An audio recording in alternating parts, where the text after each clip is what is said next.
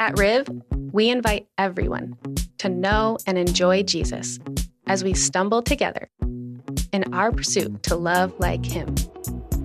We are committed to being gospel-focused and motivated, while we are biblically holistic and humble.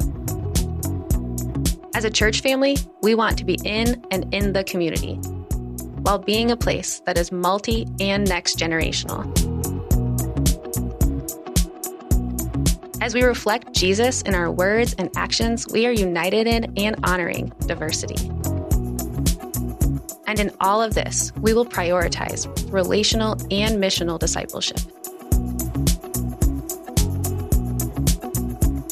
As we look to the next generation, we have a loving, selfless, always present, and ever-caring example in Jesus. Let's be that in our community. All right, how's everybody doing today? Beautiful day. Spring is here. Very good to be here. The other day I was reading a story. It's about a young British software engineer. His name is Josh, and he enjoyed doing the daily New York Times crossword puzzle with his girlfriend each morning. And so about 6 months ago, he decided to create his own online word game for her as a gift. She loved the game so much that she decided to share it with her family and friends, and they shared it with their family and friends. This guy's name is Josh Wardle, and that's how Wordle was born. His last name is Wardle. On November 1st, Wordle had 90 players. This was like 5.5 months ago. On January 1st, it hit 300,000. 1 week later, almost 3 million people played Wordle. It grew times 10 in 1 week. And then by the end of January, Josh Wardle had sold Wordle for millions of dollars to, you guessed it, the New York Times, where his puzzle now sits right next to the New York Times daily crossword puzzle in their online edition. Now, why is Wordle so popular? Several reasons. One is it's a pretty simple game. You're trying to guess a basic 5-letter word is kind of the idea. You enter your first guess, and then it tells you which letters you have right, and it kind of lets you know which ones you can't use anymore. You just kind of work your way down through there. Usually it only takes a couple of minutes, unless, the word is, rupee or something, and then you might be struggling there. There's only one word per day. And so in a world where people binge everything, I think the scarcity of only that one word per day is kind of strangely appealing. But the biggest reason, the week that it exploded from 300,000 to 3 million was because of this little deal right here. Now, once you complete a Wordle, most of you have seen one of these before, right? Yeah? This share button immediately pops up, and so you can share your Wordle story on social media or text it to your friends or whatever. This is my progression from this morning. This was this morning's Wordle, how I did. So the yellow ones are the ones that I had the letter right but in the wrong spot, and then I had them in the right spot, and it took me 4 guesses to get through it. These little emoji squares are all over Twitter and Facebook and everywhere you look. And so people are able to share their daily result without revealing the actual answer to the puzzle. Because the first rule of Wordle is you can talk about Wordle, but never, ever, ever post the actual answer to the puzzle, right, on social media. In fact, the guy running the slides back there, he's like, you're not going to give away the answer today, right? He's like, people with pitchforks will come and he literally said that to me, and I was like, I'm not going to say. Now, people are very, very emotionally attached to their Wordle results. A couple of folks here, this is Jessica, the all-powerful. She got it in 2 guesses, and she wrote, I am the queen. On the other end of the spectrum, Toby, this was the week that the word was shake, and so he had it like close. He was like, shave, shame. And then he said, this is the worst day of my life. It was like, and we have these sort of polarized things. So let's think about this phenomenon for a moment. Why are millions of people, literally millions of people every day, taking the time to share this little icon? Author Simon Sinek says, the most basic human desire is to feel like you belong. And I think that's what we're seeing here is a thirst for connection.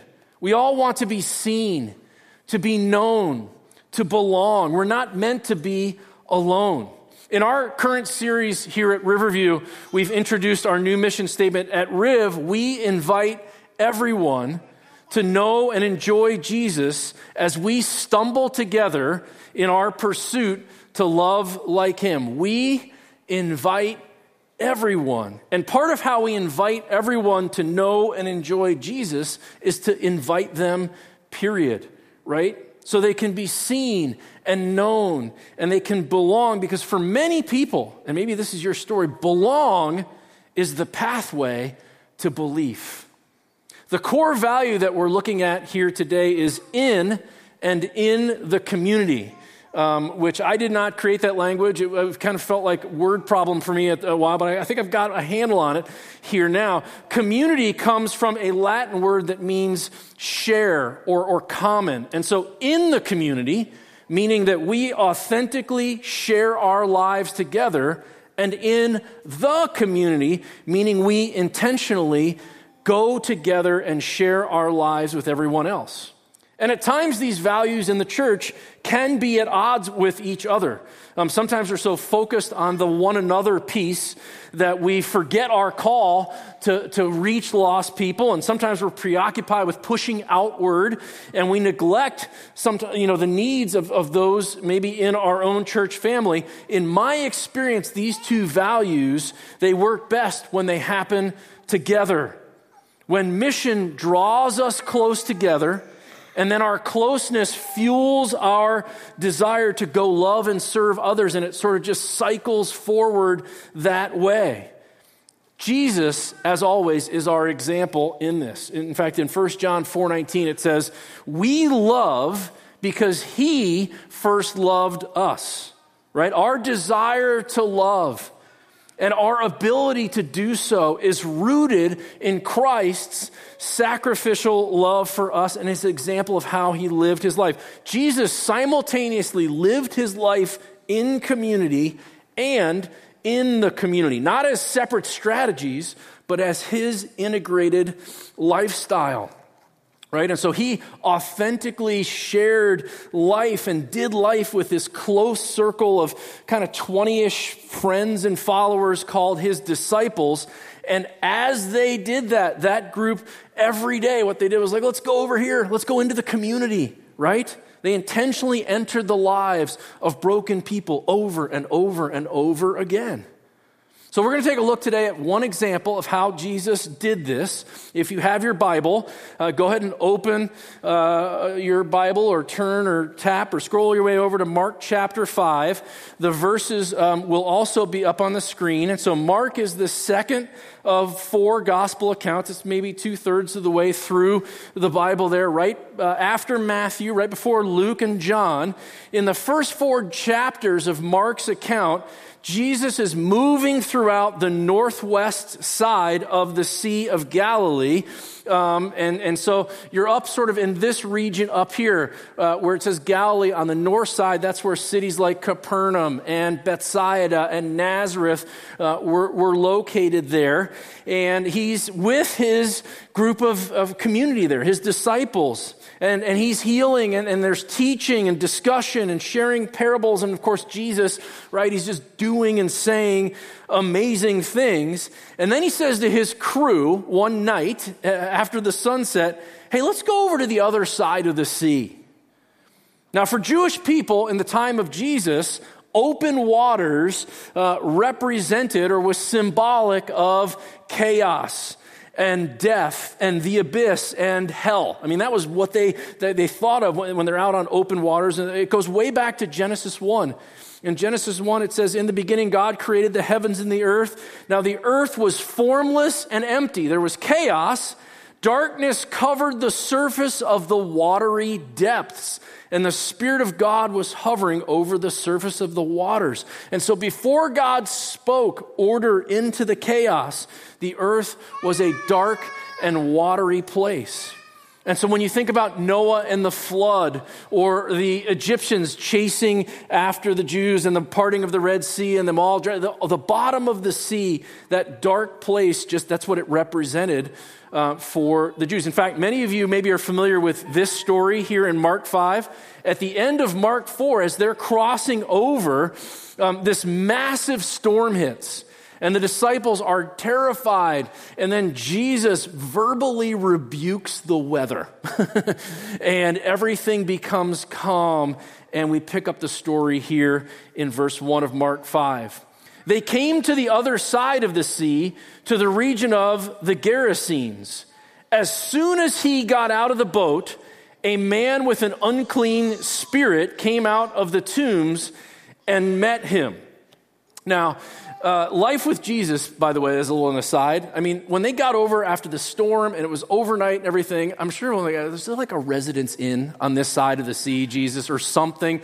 I don't even have time to do my wordle. And here's this guy coming out of the tombs, right? All of a sudden, scholars debate exact location that Mark is referring to.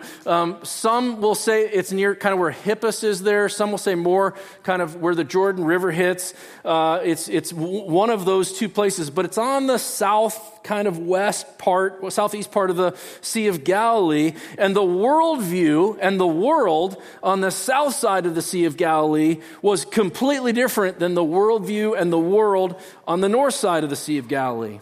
What had happened was in about 250 BC, after the death of Alexander the Great, the Greeks made an intentional attempt to populate the world with their worldview, right?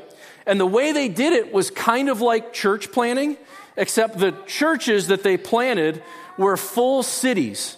And the worldview was called humanism, okay? Humanism is basically the belief that man is the measure of all things. That was their way of life. Huge focus on individual beauty and intellect and physical prowess and sexuality and achievement. Very prevalent worldview in our country today as well. Very much the opposite of the Jewish worldview, where God is the measure of all things, right? And the focus is on community and serving one another and living sacrificially and simply together. And so as part of the Greek expansion, you can see here, they built a bunch of these cities in this region called the Decapolis there. Decapolis just means what you think it means, 10 cities, right? And they just plopped these Greek cities down in the middle of northern Israel, or sort of that region kind of to the east there. And these modern cities all had the same DNA, the same imprint, the same city plan. They had theaters and arenas and heated pools and spas and paved roads. You can see here there's a structure to each city. That's the main road going through, and they had an east-west and a north-south road. That picture is Bet Shan, which is the Decapolis city that is the nearest to the Sea of Galilee. It's about 15 miles to the south of the Sea of Galilee. You're looking down into the valley where the Sea of Galilee is, and you can feel just the sort of modern sophistication, even though this city was built a couple thousand years ago. Very, very different. They had massive temples to multiple Greek gods in these cities as well. Different from the life of the Jews who were tradespeople, fishermen, farmers, right, in small villages. And they worshiped one God, Yahweh, and they had a small synagogue in each of their cities. And the first time I visited Israel, we spent 3 days hiking in northern, that area around where Jesus spent most of his life, the north side of the Sea of Galilee. Very, very rigorous. We were tired. It was a lot of work. And then on the fourth day, we visited Bet Shan. And I remember my first thought when we walked in there was like, yes, this is more like it, right? Even though it's just a partially excavated ancient city, it kind of felt like home. I kind of half expected there'd be a McDonald's up here on the corner in the city. And so when Jesus said, let's go to the other side, he was intentionally choosing, at least for a few days, for them to step together out of their familiar way of life and go together to Las Vegas or Manhattan. And it seriously would have been that dramatic of a difference for them. That feel was totally different. Let's go in community together into the community. And by the way, after Jesus died, that's pretty much what all the disciples, that's what their lives were like. That's what they ended up doing. They left Jerusalem, they left Israel as communities of people to go be Jesus in these Greek cities and other places around the world. And so they survived the 12-mile trip across the Sea of Galilee, barely. And sure enough, when they get there, the welcoming committee on the other side is this demon-possessed man. We're going to call him Kenny, okay? Kenny, the crazy demon-possessed guy. If your name is Kenny, I apologized. I just made that up. So, and this guy, he lives in the cemetery, and he comes running up to Jesus. Now, demon possession, what is that? Demons are fallen angels who act on behalf of the devil in an attempt to interfere with God's work in the world and to distract and discourage and frustrate and speak lies to God's people. In Ephesians chapter 6, Paul says this. He says, "Our struggle is not against flesh and blood. The enemy is not other people, but it's against the rulers, the authorities, the cosmic powers of this darkness, against evil spiritual forces in the heavens." And as followers of Christ, we need to remember who the enemy is. Sin, Satan, and his minions, and death are our enemies, and they are real. And in this case, this agent of the devil, this demon, or it turns out there's multiple ones, they have a firm hold on Kenny's life here. Verse 3 says this, this is Kenny, lived in the tombs, and no one was able to restrain him anymore, not even with a chain. Because he often had been bound with shackles and chains, but had torn the chains apart and smashed the shackles. No one was strong enough to subdue him. Night and day among the tombs and on the mountains, he was always crying out and cutting himself with stones. Man, think about what it must have felt like to be Kenny.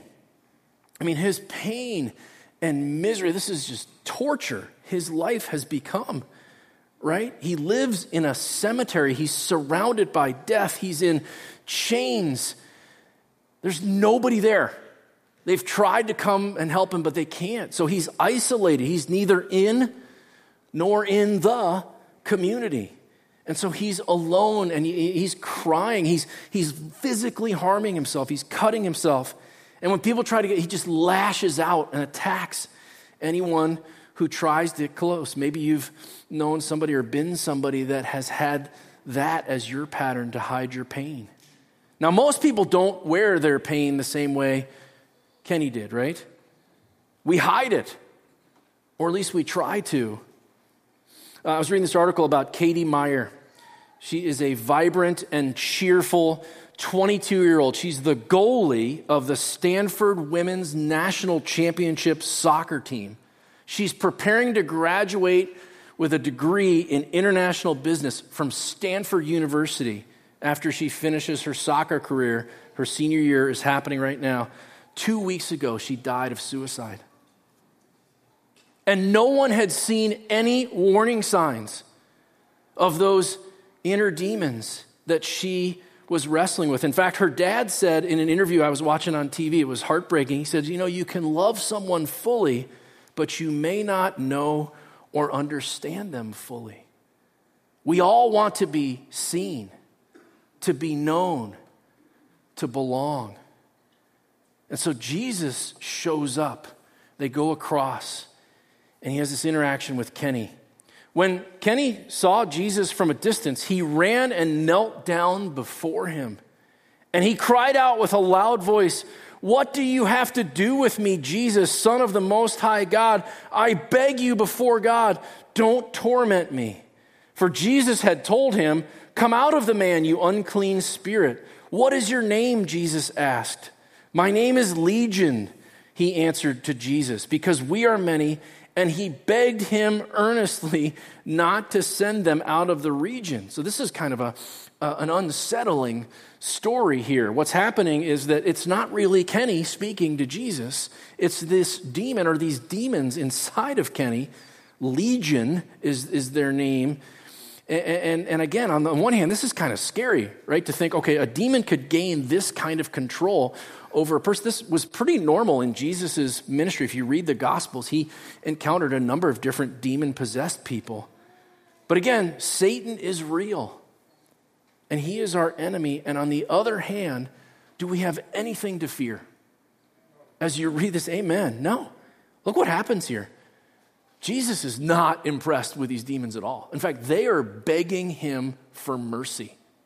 He is absolutely in complete control of this situation. In Christ, there's no power they have once Jesus shows up. They're terrified of him. They beg Jesus. They're like, don't torment us. Don't make us leave.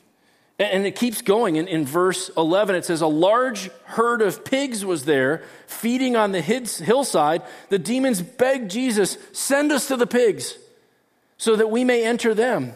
And so he gave them permission. I love that.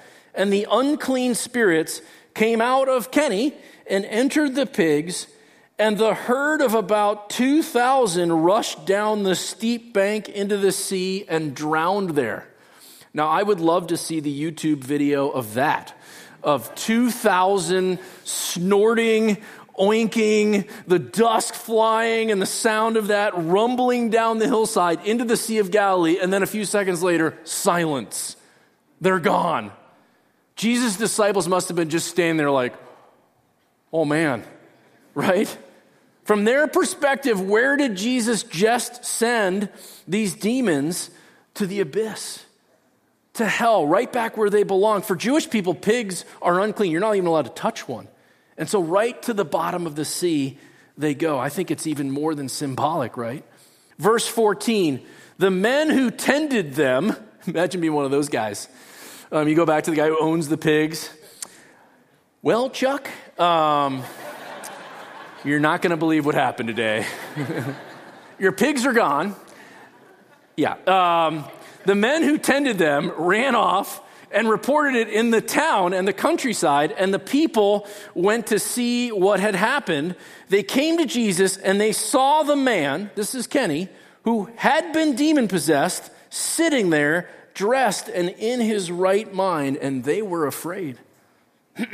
Those who had seen it described to them what had happened to the demon-possessed man and told about the pigs, and they began to beg him. And they're talking about Jesus. They began to beg Jesus to leave their region. And so when these people show up to investigate, Kenny is there with Jesus and he's sitting. When was the last time he had sat down for any reason at all and rested? He's dressed, it says, which implies he had been undressed for a long time.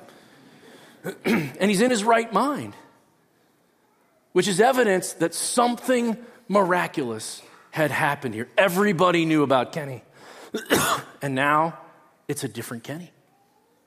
And the reaction of the people just fascinates me. First of all, no one seems happy for Kenny, right? Why isn't there a massive celebration? He's back. Go find his parents. It's really Kenny. It's not this weird, crazy guy, right? And second of all, they beg Jesus. You think it's going to say they beg him to stay. No, they ask him to leave. An hour ago, he just rid their area of these evil forces and saved Kenny's life, and now they're asking him to leave. And the crazy thing is, that's exactly what he does. Verse 18, it just says, as he was getting into the boat, he's like, you want me to leave? I'll leave. Fine. The man who had been demon-possessed, he begged Jesus earnestly that he might remain with him. Can I please go back with you guys in the boat? Jesus did not let him. Isn't that interesting? Verse 19. I mean, you want the story to say, hey, Jesus, can I go back? And Jesus go, absolutely. You're going to fit right in with my crew here, right? I got the tax collector. I got the zealot. I just need the recently demon-possessed guy. That's going to complete the circle here, right? This is my team. Team Jesus. Jesus did not let him, but told Kenny, go home to your own people and report to them how much the Lord has done for you and how he has had mercy on you. And so Kenny went out and began to proclaim in the Decapolis how much Jesus had done for him, and they were all amazed. Now, this is just my opinion. It's just James' speculation here. But I think the reason Jesus says no is because he's staying focused on his mission. Jesus is a Jewish rabbi, and the Jewish disciples that he is building in the community there, those are the people that he is training to someday and go bring the gospel out, not just to Jerusalem, to the ends of the earth, also to the Greek cities, to the Decapolis. That's his focus. One day, that's going to get there. But right now, it's early on. He's in Mark 5 here. He's got a different, and his mission's going to expand, but not right now. And so instead, he says, I think you can make a difference right now with your story.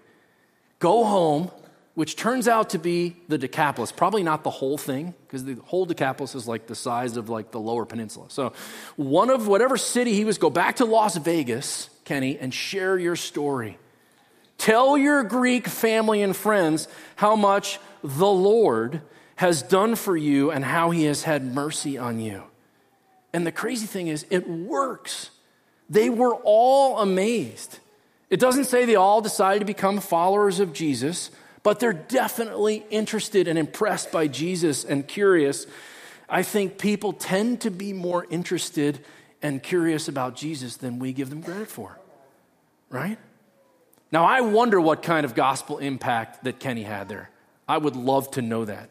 How many people ended up following Jesus because he couldn't stop telling them about how much the Lord had done for him? Mark 7 gives us a glimpse. This is 2 chapters later, verse 31.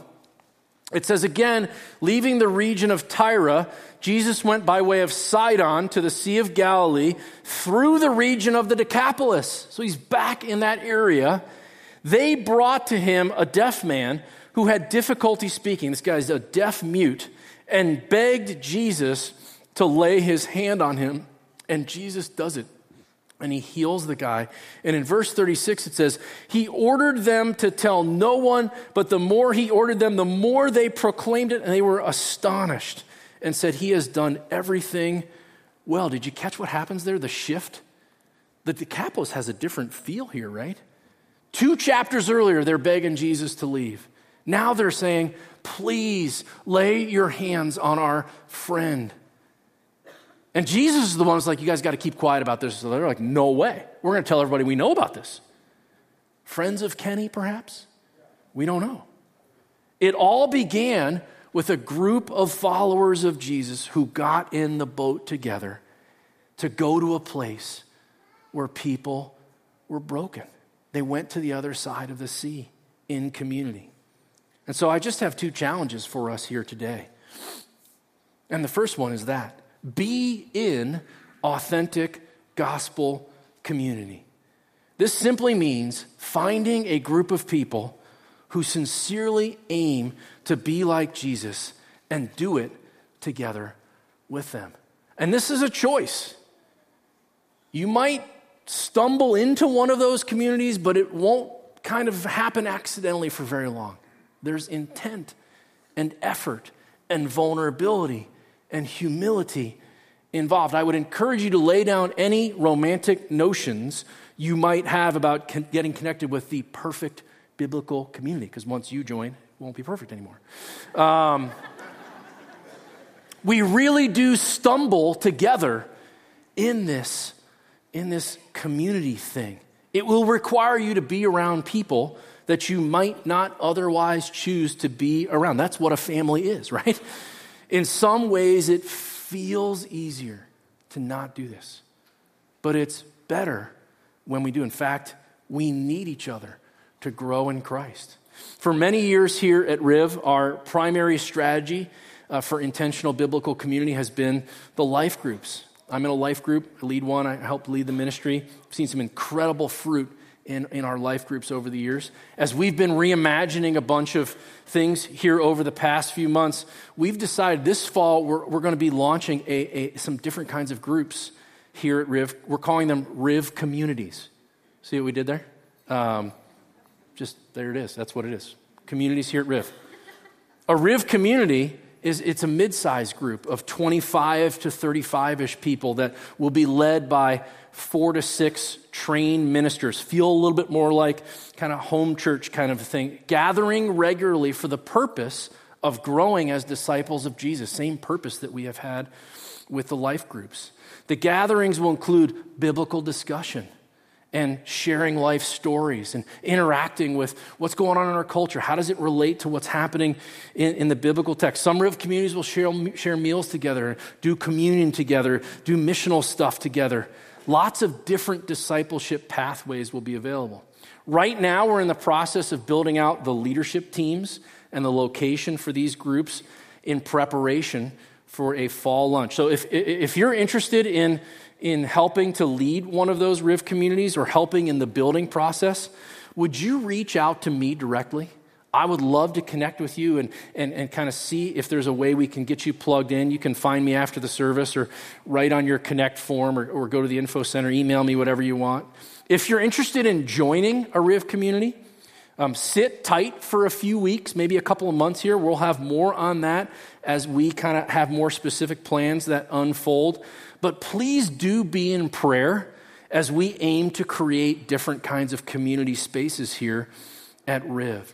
The challenge is for all of us as individuals, and we also need to own it collectively as a church family, to be in gospel community, whether it's a Riv community or a life group or a breakfast Bible study or a ministry team or a restoration group or a campus fellowship. Every follower of Jesus Christ needs other people to be transparent with, to be authentic with. We need to be in community somewhere. And then the second challenge is be in the community with your gospel-centered community. Whatever your community is, be on mission somehow for the gospel. We don't withdraw from the world as followers of Jesus. We go represent Christ as ambassadors to the world. And that means you get in your boat together and you go over to the Decapolis. And there may be some things that you might have to overcome together. There's going to be some storms. The people on the other side might not be super receptive. In fact, they may say, get your Jesus and go back in the boat and go back, get away from here, right? And when I say go together, I really do mean that. It's very unwise for a Christian to wander the Decapolis alone. A lot of scholars, by the way, think that that's the prodigal son story, that the place that he went to, the faraway city or whatever was, the Decapolis or something like it, and that's kind of one of the points of the story. We go together because it enables us to be in the community while protecting us from being seduced by the community, right? And that's a very real danger that we face as followers of Christ. We are to be the distinct presence of Jesus, the aroma of Christ in the broken world. Sometimes we can blend in a way that there's just no difference between the Christians and the folks that have not yet decided to follow Christ. Now, what does that look like specifically? That's going to have lots of different outcomes for different people in this room. There's some places where the need is obvious, right? The Bible speaks of specific intent for Christians to move into the world of the widow, the orphan, the prisoner, the sick, the poor. Those people groups are named specifically in the Bible, and we are, as a church family, we must go to those people The Bible compels us to do it. That's how we choose our strategic partners, like Alex was saying earlier. We've intentionally said we want to be connected with the Ronald McDonald House because they have a ministry where there's sick people involved and families of sick people. We do the partnership with Back to Back because they care for orphans and poverty-stricken people. We have a partnership with the chaplain at the Ingham County Jail. All of those are very, very intentional strategic choices. And at the same time, we need to recognize that whether they project it outwardly or not, every single person that we encounter needs Jesus Christ. That could be your roommates or your gamer friends or your golfer buddies or your Wordle pals or whatever. I have a friend who was telling me that his son had not texted him for any reason for months and months and months. And then he started playing Wordle. And now every day, they use that. That's their connection point, and it's a touch. And I've been doing the same thing. I've been playing. I'm a words guy, so I've been playing words with friends for years, and that's a Scrabble online game. It has a little chat function in there, and there's 5 or 6 people that I stay in touch with and pray for that I never see, and they're scattered all around. They're old friends, and they live about, and it's just really cool. Today, after the service, a bunch of us are gathering together in the chapel to pray for Ukraine. Prayer is one of the ways we move into the community. Maybe we can't get there physically. A lot of you, most of us will not get on a plane and fly over to Ukraine to be physically present there, although some in our community may end up doing that. We have some folks who have some connections there. But we can always go there in prayer, right? And you're welcome to join us. We'll be in the chapel at 11:30, just out and left, and you're welcome to join us for prayer today. And once we've prayed, we need to go. And we need to see people. And we need to listen. God, give us eyes to see and ears to hear what's really going on, to find out what's behind the facade that all of us wear when we interact in sort of these safe settings and get into what's, in my role, I have the privilege of hearing people share their life story in lots of different settings. And every single time, the person sharing their story, they share something that completely surprises me. A challenge that they're facing that I would have never imagined. And it's also the way God is working in their life through some of those things. We all want to be seen, to be known, to belong. Be like Kenny. Share the story of how God has changed your life, of how he has had mercy on you, and know that Jesus will do the heavy lifting. I think the disciples were pretty glad when that demon-possessed guy came out of the tombs that Jesus was standing in between him and them, right? He changes lives. He's the one we love because he first loved us. He's with us as we go. We're going to move into a time of more worship through singing here together as a church family. Before we do that, I want to introduce you to my friend Laura. She is going to share a little bit of her story with you this morning, of her experience of being in community, of being in the community. Laura is a leader over at our MSU venue. You may recognize her if you've watched our online services or if you're participating online today. She has been one of the hosts there. And so she's going to share a little bit of her perspective. And then once she is finished, we're going to go ahead and stand and sing some more together.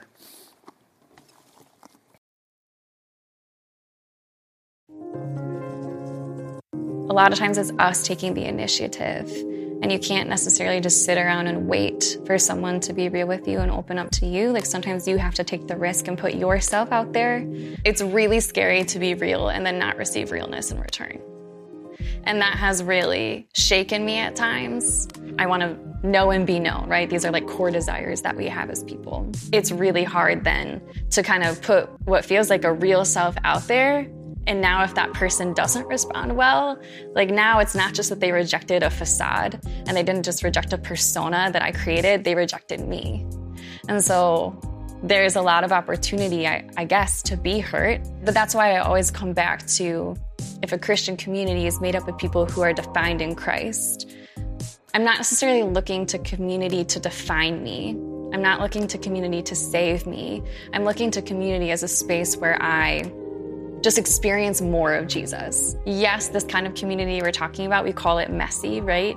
That is all these broken people together being broken. But at the same time, if we're like all driven by this innate desire to like be one with the Lord and have my identity in Christ, then actually like we're empowered to love well. And I think there's actually so much freedom in that like now there's this safety, right? Because if they're committed to loving me the way I am, and I'm committed to loving them the way they are, then there isn't a fear, right? We can come to one another confidently and with this idea that like this community as a whole is hidden in Christ. And you know what? Even for those times that the messiness really does come through and we fail each other, because we will, we're still secure in Christ. Every time we reconcile, we're declaring this victory in Christ when we love well in spite of these weaknesses and our brokenness. And that is like the gospel in action. And I think that's just it. You just you speak truth to one another and you act accordingly. If this person's been forgiven by Christ, then I should forgive them too. When we think about Jesus, so much of what he did for us is a sacrificial love. He did that for everyone. And when we look at scripture, it's just clear that like he just like busted open the doors and said, everyone is welcome here. And so I think if Jesus did that, maybe it sets this precedent that I should too. There's like a dignity in every person because they were created by God. If Jesus died for everyone, no matter their life experience, no matter where they've been and who they are even now, every person's story, every person's time, like I want to know it. I want to be a part of it. Like that to me is part of why community is so important to be a part of. I feel like I have this core question of just, am I loved? Right? Or am I lovable? That's like way worse, right? Like, am I worth someone loving? And I was realizing that a lot of times in my relationships, I was asking that question instead of coming into the conversation knowing I'm loved. Like the Bible tells me that. Jesus has told me that. And so out of that safety, out of that rootedness, like I am a person who's loved. I can come and be real with you and honest with you and love freely, right? Because I already have my safekeeping. I feel free to love because I know that I'm already loved. And so I'm not asking questions like that.